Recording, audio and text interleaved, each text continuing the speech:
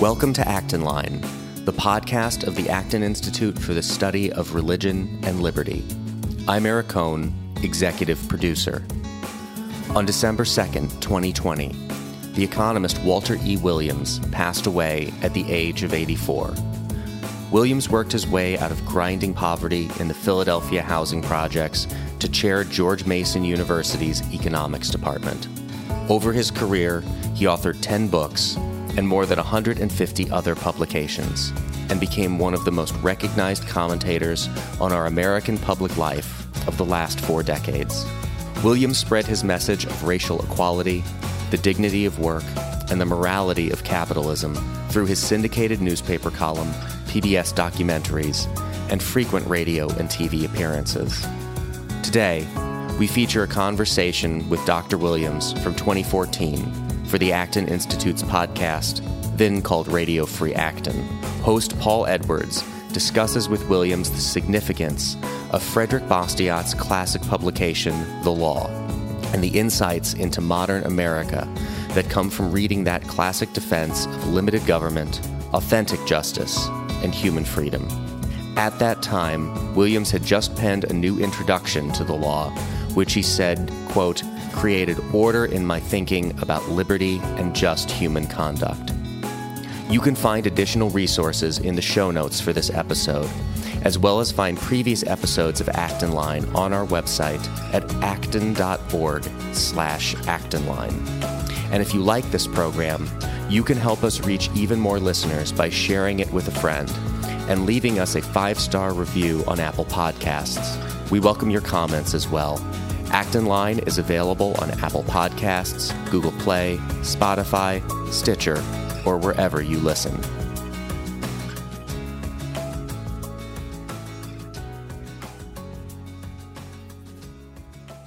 Here at the Acton Institute, we have an executive director and co-founder, Chris Morin, who way back in grad school, and I think it's grad school, was handed a copy of Frederic Bastiat's The Law. Totally revolutionized his thinking on political philosophy. At every turn, Chris encourages audiences everywhere. Every time I've heard him speak, he encourages audience to get this little pamphlet and read it. Well, finally, 2 weeks ago, I picked it up at the Acton bookstore and read it, then reread it, and then read it again. I think that I've got some of the salient points memorized, but this book really brings down to a lay level all of the issues related to the defense of liberty and why liberty is so important. And if you care at all about the erosion of liberty that we are really seeing right here in the United States of America, I can't recommend to you highly enough that you read Frederic Bastiat's The Law. The copy that I have has an introduction written by Walter Williams, and you know Walter Williams. He is an American economist. You've heard him on the Rush Limbaugh show. He is the John M. Olin Distinguished Professor of Economics at George Mason University. And in his introduction to the copy of The Law that I have, he writes, "The law did not produce the philosophical conversion for me as much as it created order in my thinking about liberty and just human conduct." And Professor Williams, it's an honor to welcome you here to Radio Free Acton. Well, thank you very much. I know it's a long time ago you wrote this introduction, but talk about the influence of this little pamphlet on your own thinking. Well, I think Frederic Bastiat's the law. I mean, it's a very, very simple way, or it's very easily to understand method to understand. What's the role of government and what's the role of laws in a free society? And although Bastiat does not say this in the law, I guess the initial moral point to start thinking about many issues that we face as a world, and more particularly as a nation, is that where do you start off? Well, my initial premise is that each of us owns ourselves. That is, I am my private property, and you are your private property. Now, if you accept the idea of self-ownership, well, then certain acts are immoral and certain acts are moral. That is, the reason why rape is immoral is because it violates private property. Murder is immoral, again, because it violates private property, and so is theft. And I think that one of the things that Bastiat makes clear in the book, he points out that theft is theft no matter who does it. He just calls it when the government engages in the activity of taking the property of one American and giving it to another American to whom it does not belong. He just calls that legalized plunder. It's just legal plunder.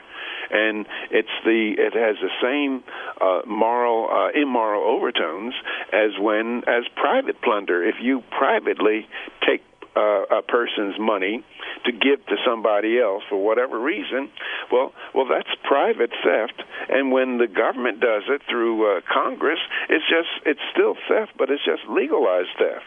He really, for me anyway, Dr. Williams, he articulates something that I'd never thought of before. In our day, with our full-time legislatures, both on the state level and the national level, we seem to think, okay, well, we need these men and women to be doing something.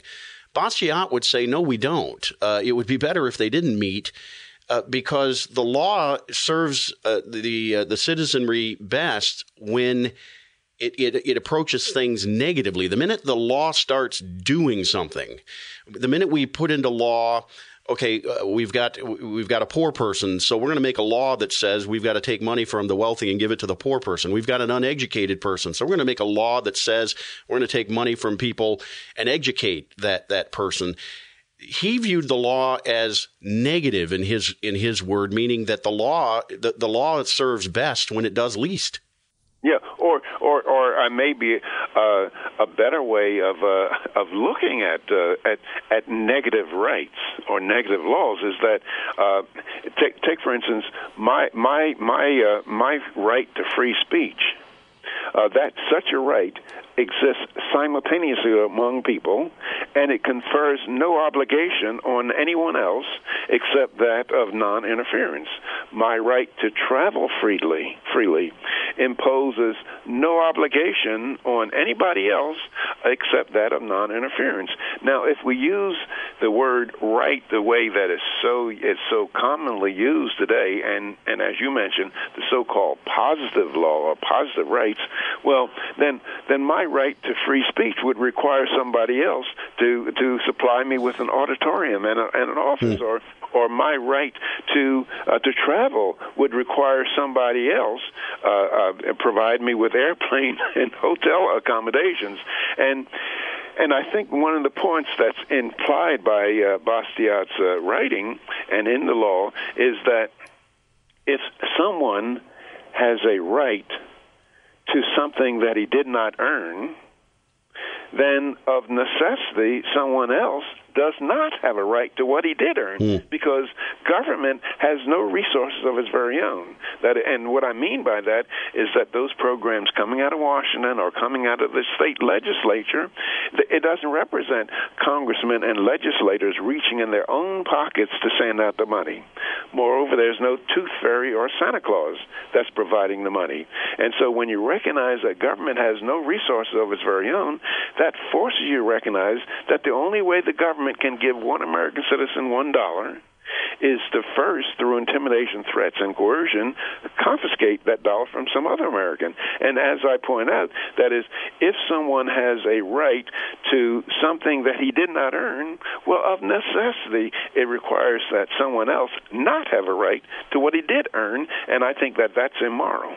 Bastiat would certainly not have viewed all taxation as confiscation. Now, much of taxation in the United States of America, much of the United States tax code today, maybe much is painting with too broad of a brush, but it goes without saying that the U.S. tax code is confiscatory in many of its policies. Bastiat would not be opposed to taxation per se. So when we talk about the rightful use of citizens' money, of taking money from them, what would be, in your view, as one of the leading economists today, Dr. Williams, what would be a rightful use of taxation versus what Bastiat would consider legal plunder? Yeah, well, I think the answer to that is very easy. That is, I have the right to defend myself. That is a natural right. I have a right to defend myself against predators. Now, since I have that right as a human being, I can then delegate that right. I can delegate it right to government. I can say, well, look, I have the right to protect myself against predators, but we can have a more orderly society if I delegate that right to you. So therefore, we should have a national defense and police services, and everybody is obligated to pay his share through taxation, I guess. Now, however, I do not have the right to take money from somebody else, either from my own use or to take money from somebody else to help somebody else. So therefore, I cannot delegate that right because I don't hold that. I don't own that right. And so I think this is what Bastiat would say is that you can only delegate rights that you have, and somehow we have to pay for that. Or as our past fellow American Thomas Paine said, that government under the best of circumstances is a necessary evil. Because he realized that, well, the essence of government is coercion, but we need some government to protect us against people violating our property rights. But he said, he said that the government is a necessary evil. He said, but it can become an intolerable evil. So if we have too much government, we have an intolerable evil, as we have today in the United States, or increasingly so. And it becomes this intolerable evil, Dr. Williams, with the best of intentions. Our legislatures, both on the state level and the federal level, Bastiat, I should say, talks in his book about these benevolent legislatures. He says when a politician views society from the seclusion of his office, he is struck by the spectacle of the inequality that he sees. He deplores the deprivations which are the lot of so many of our brothers, deprivations which appear to be even sadder when contrasted with luxury and wealth. Perhaps the politician, Bastiat says, should ask himself whether this state of affairs has not been caused by old conquests and lootings and by more recent legal plunder. Perhaps he should consider this proposition. Since all persons seek well-being and perfection, would not a condition of justice be sufficient to cause the greatest efforts toward progress and the greatest possible equality that is compatible with individual responsibility? But it seems, Dr. Williams, that our benevolent legislators have this what Bastiat would call this philanthropic view of the law, that when it sees a need, we've got to make a law to cause the citizens to meet the need rather than relying on the citizens' own natural, God-given goodwill. Well, I think that I think that you might be giving our legislators and congressmen too much of the benefit of the doubt. You might be looking at them, in a way that's not appropriate, because legislators, they do things like, and as Bastiat points out, he says that legal plunder has many names, and among the names for legal plunder that Congress engages in, and the state legislatures, among those names of legal plunder are tariffs, tariff protection, subsidies, progressive taxation, public schools, the minimum wage laws, the right to welfare, and all those things that Congress engages in. And they say that they're doing it, out of the best of intentions, but they're being paid. They get political contributions from doing this. They get, if you go to Washington, D.C., you see hundreds of thousands of lobbyists and congressmen getting hundreds of thousands, millions and millions of dollars of campaign contributions. Now, why are these companies, labor unions, and other interest groups paying Congress, giving Congress all this money? They darn sure aren't doing it so that Congress will uphold and defend the United States Constitution. They're doing it because they want a special favor. They want access. A congressman will support tariffs, and he'll say, "Well, we need to protect American industry from cheap foreign goods." Well, when you say protecting American industry, that's the same as saying we're going to screw the American consumer through higher prices. Bastiat would say one of his definitions of the law is organized justice. He says the purpose of the law is to prevent injustice from reigning. Our postmodern ears hear that, Professor Williams, and they say, okay, well, if the purpose of the law is to prevent injustice from reigning, then Roe v. Wade was the right decision. All of these equality laws that have been passed by Congress are the right decision. Coming down on Hobby Lobby and making them provide contraceptives against the owner's religious convictions is right, because that's justice. How are our postmodern ears misunderstanding what Bastiat meant by preventing injustice from reigning versus what our current Congress, our current legislatures, both at the state and national level, are doing to kind of force equality? Well, I think that there's equality. Any measure to produce equality, other than equality before the law, is going to lead to the lack of liberty. That is, we are not equal human beings. We're equal in the eyes of God, but we're not equal human beings. Some of us have skills, and some of us have tendencies different from other people. Now, so what you expect in a free society is that we all be equal in the eyes of the law. And so far as having lawsuits against various forms of discrimination, forcing people to treat everybody equally, I think that violates a basic human right. I think that so long as a person is not using government, he has the right to freely associate with anybody he pleases for any reason. And you might find that some forms of association might be offensive, but the true test of whether someone believes in freedom of association, freedom of speech, or any other freedom is when you allow people to be free to do those voluntary things that you find offensive. I'm a huge baseball fan, and this issue of equality, obviously, you think about Jackie Robinson breaking the color barrier. But you look back at that, I think there's a lesson that we could learn from Jackie Robinson's breaking the color barrier.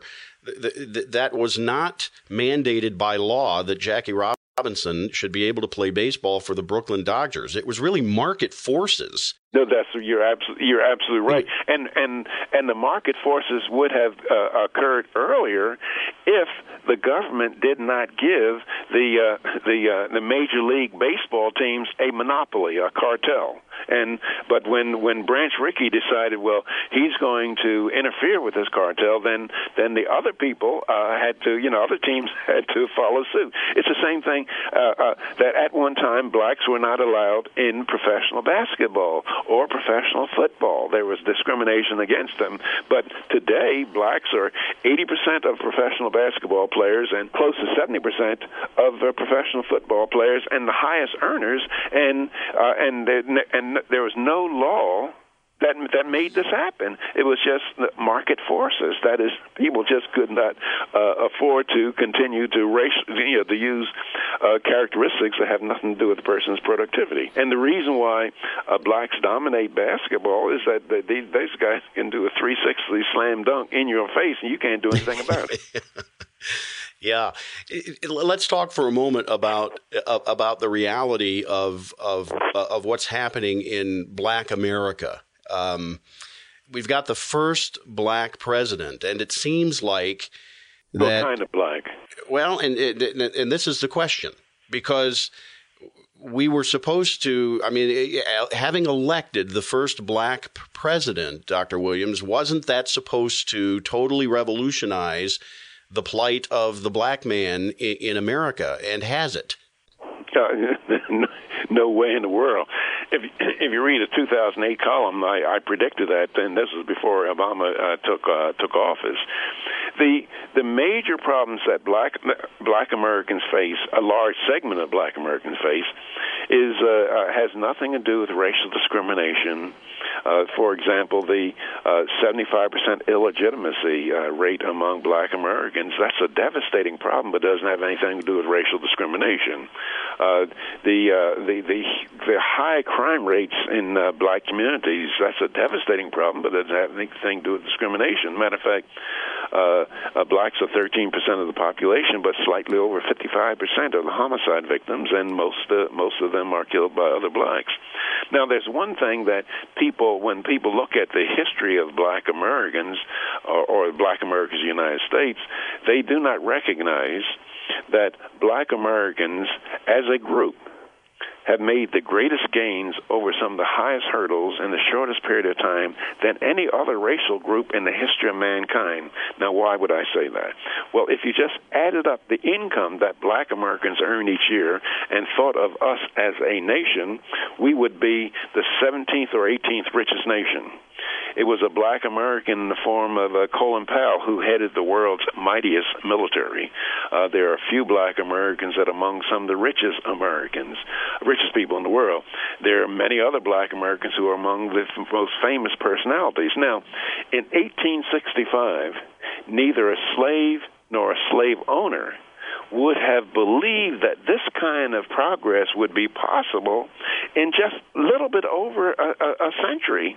Now, and as such, it speaks to the intestinal fortitude of a people, but just as importantly, it speaks to the greatness of a nation in which these kind of gains were possible. They would not have been possible anywhere else on the face of the earth except the United States of America. Now, the question that remains is how can we extend these gains for a large segment of the black population, maybe around 30%, for whom these gains appear to be elusive? Well, it seems that the way the African-American leadership answers that question is to say, well, we have to have political remedies. But as you pointed out in an interview that I watched with Reason.tv this morning, I don't know when that interview was recorded, but you look at the major cities in America that have black leadership, black mayors, black chief of police, black city councils. I'm sitting in one of those cities right now recording this interview. Superintendent of schools, and you find that black people in those cities where blacks have major political power,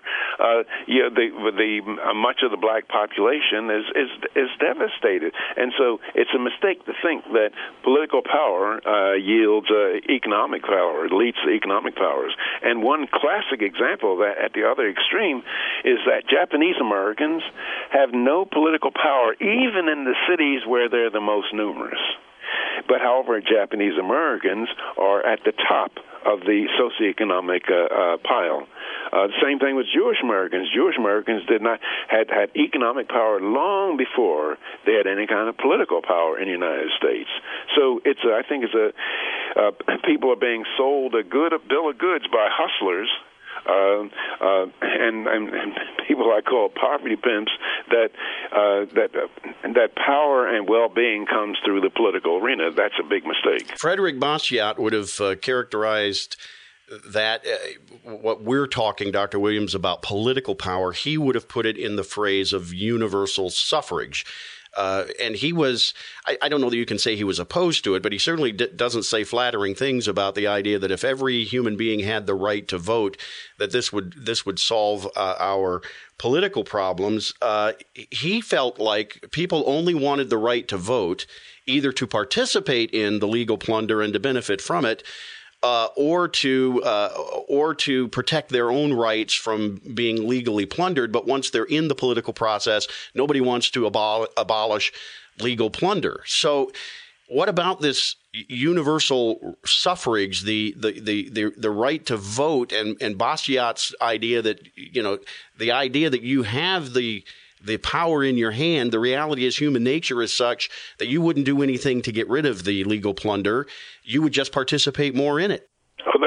You're absolutely right, and as a matter of fact, it turns out that close to 50% of Americans pay no federal income tax, have no federal income tax liability, and so what does that mean? That's devastating, and they have a right to vote, and so they become natural constituents for the big spending politicians because if people don't have any federal tax obligation, well, what do they care about whether taxes go up or taxes go down? That's very, very dangerous for our country. But I think that people should have a right to vote. But see, the problem is that what are they voting on? That is, if the people have the right to vote on how my income is being spent, I think that's wrong. But for most of our history, federal spending was between 3 and 5% of the GDP. From 1787 until the mid 1920s, it was only 3 to 5% of the GDP, and so people could not use Congress to rip off people. And then also something else that Bastiat points out is that the kind of plunder that goes on, where Congress is, people are voting for congressmen to take somebody else's money and bring it back to them in the form of highway construction funds, aid to higher education, business bills, et cetera, et cetera. Well, once that gets started, it pays for everybody to get involved. That is, I mean, if I'm running for the Senate and I go back and forth across the state of Pennsylvania, I say, look, I've read the Constitution of the United States. If you elect me to office as a senator from Pennsylvania, don't expect for me to bring back highway construction funds, aid to higher education, et cetera, et cetera. Well, the people in Pennsylvania or any other state would be absolutely right not electing me to the Senate. And the reason why is that if I don't bring back all these goodies for people, well, it doesn't mean that Pennsylvanians will pay a lower federal income tax. All that it means is that New Jersey will get it instead. That is, once legalized plunder begins, it's rational for everybody to participate in it, and that does not bode well for the future of our nation. Is there an answer? We seem to have come so far down this economic path of just legalized plunder and everybody participating in it and nobody wanting to abolish it. And we've seen what it's gotten us, uncontrolled deficits and higher taxes and really little to show for it. But is there, Dr. Williams, an economic answer to this dilemma that we find ourselves in here in the early decades of the 21st century? I don't believe there's an economic answer. I think the problem has to be identified as it's a moral problem. And I think that people like the Acton Institute and the great work that Father Sharika is doing, I think that's part of the solution. That is what we have to do. We have to sell our fellow man on the moral superiority of personal liberty, and its main ingredient is limited government. We have to sell our fellow Americans on the idea that, yes, help your fellow man out in need, but when you help your fellow man in need by reaching into your own pockets to help him out, that's praiseworthy and laudable. When you seek to help your fellow man in need by reaching into somebody else's pockets, that's worthy of condemnation, and it's despicable.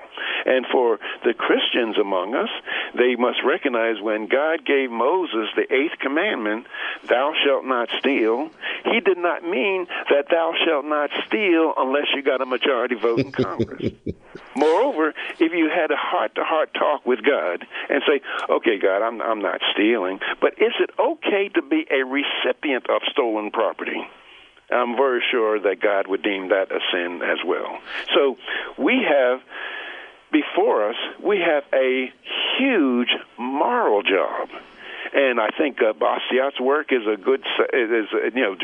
getting more and more people to become familiar with it. I think that's a very, very important step. And again, the kind of work that Father Frederic and the Acton Institute is doing to try to convince ministers and others involved in the church on the moral superiority of personal liberty and its main ingredient, limited government. Bastiat mentions God by name 18 times. Another 16 times he refers to nature, either human nature or that which we've been given by nature. Is it possible to have a just liberty without that moral foundation that's rooted in natural rights and certainly rooted in the fact that there is a God who is ultimate judge? Well, the short answer is no. I think that there can't be liberty unless there's this moral foundation, and general distrust for government, like the founders of our nation had. I mean, if you look at the Constitution, particularly the Bill of Rights, just look at the language of the Bill of Rights. It says, Congress shall not prohibit, Congress shall not infringe, Congress shall not disparage. I mean, the founders had a great distrust for Congress, but they knew that we needed some government. Matter of fact, I've told people that when we die, and if at our next destination we see anything like a Bill of Rights, we know that we're in hell. Because a Bill of Rights in heaven would be an insult to God. It would be saying we can't trust God. Bastiat's last line in his book is, liberty is an acknowledgement of faith in God and in his works. It would seem, Dr. Williams, that where we've come to in American history is just pure humanism in terms of our faith in man, our faith in our ability, our faith in Congress to be able to take from those who have and give it to those who don't and balance things out.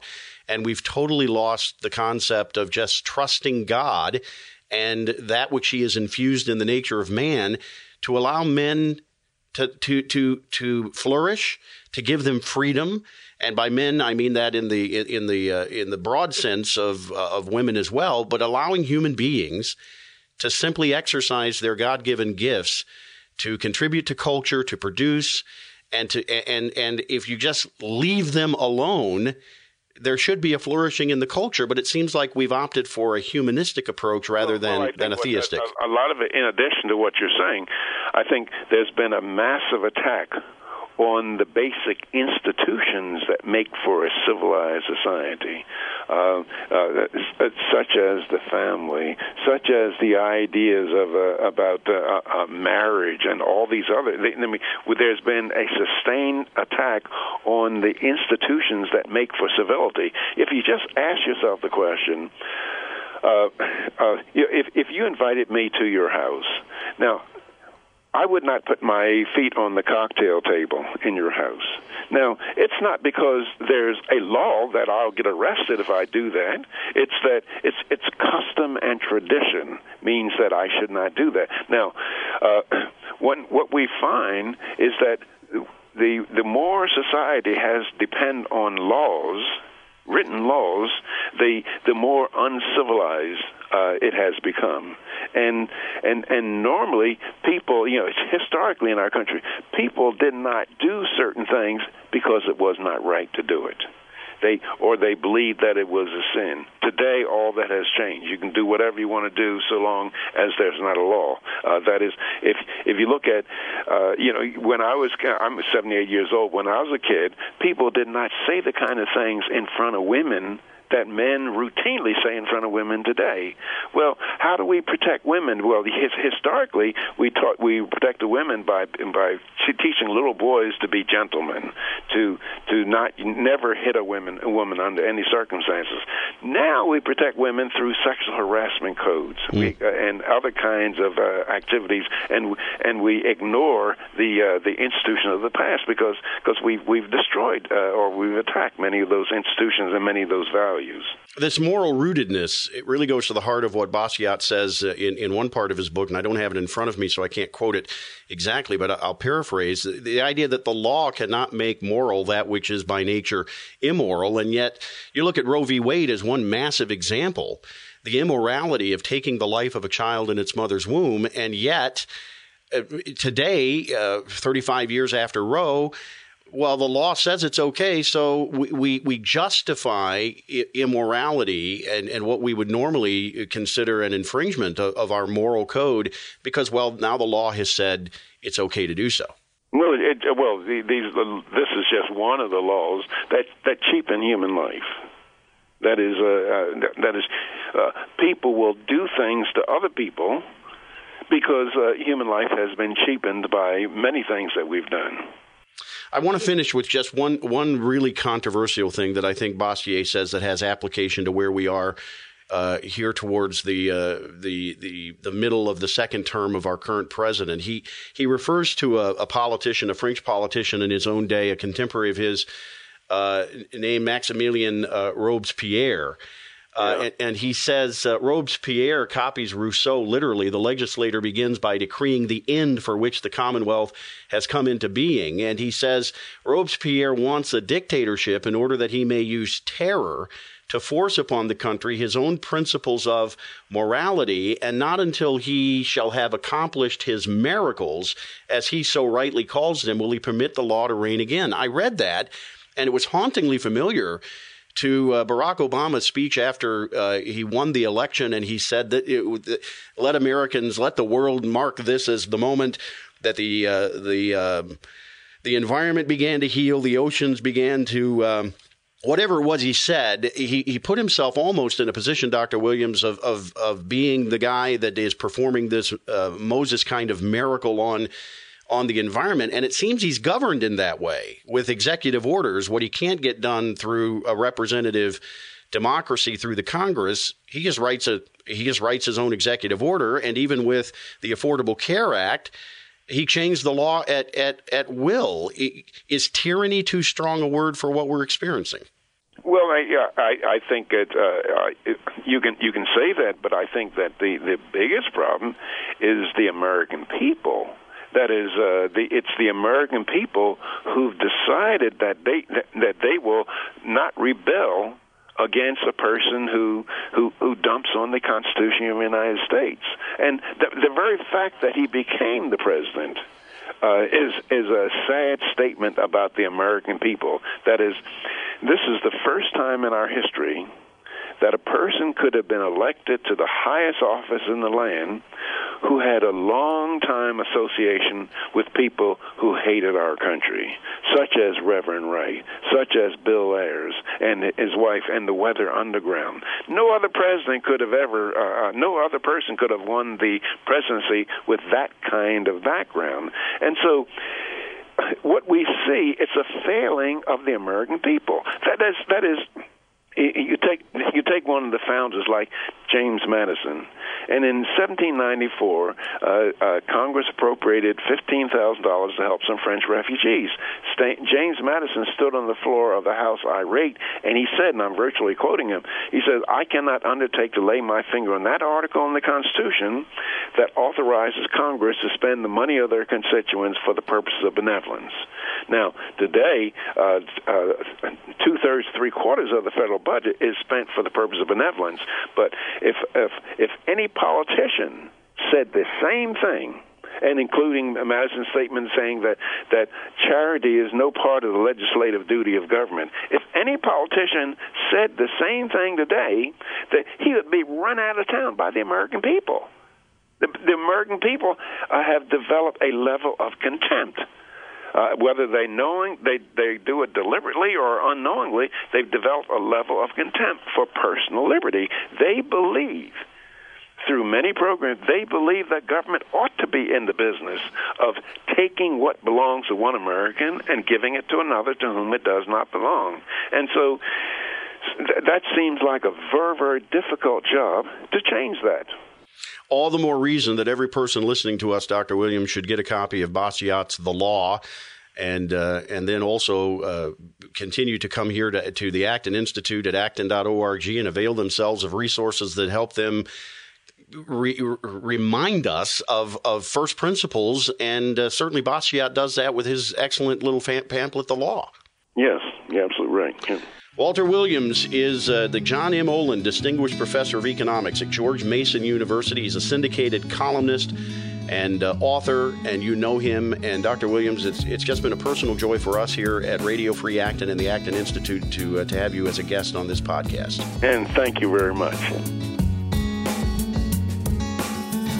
As always, thank you so much for listening today. Our team loves putting this show together for you every week, and it's so encouraging to hear from our listeners. Feedback is incredibly important to us because it lets us know what you like to hear more of, including the kinds of topics you're interested in most. If you have comments, feedback, or ideas for a show topic or interesting guest, you can reach our team at actonline@acton.org. Until next week, for Acton Line, I'm Eric Cohn.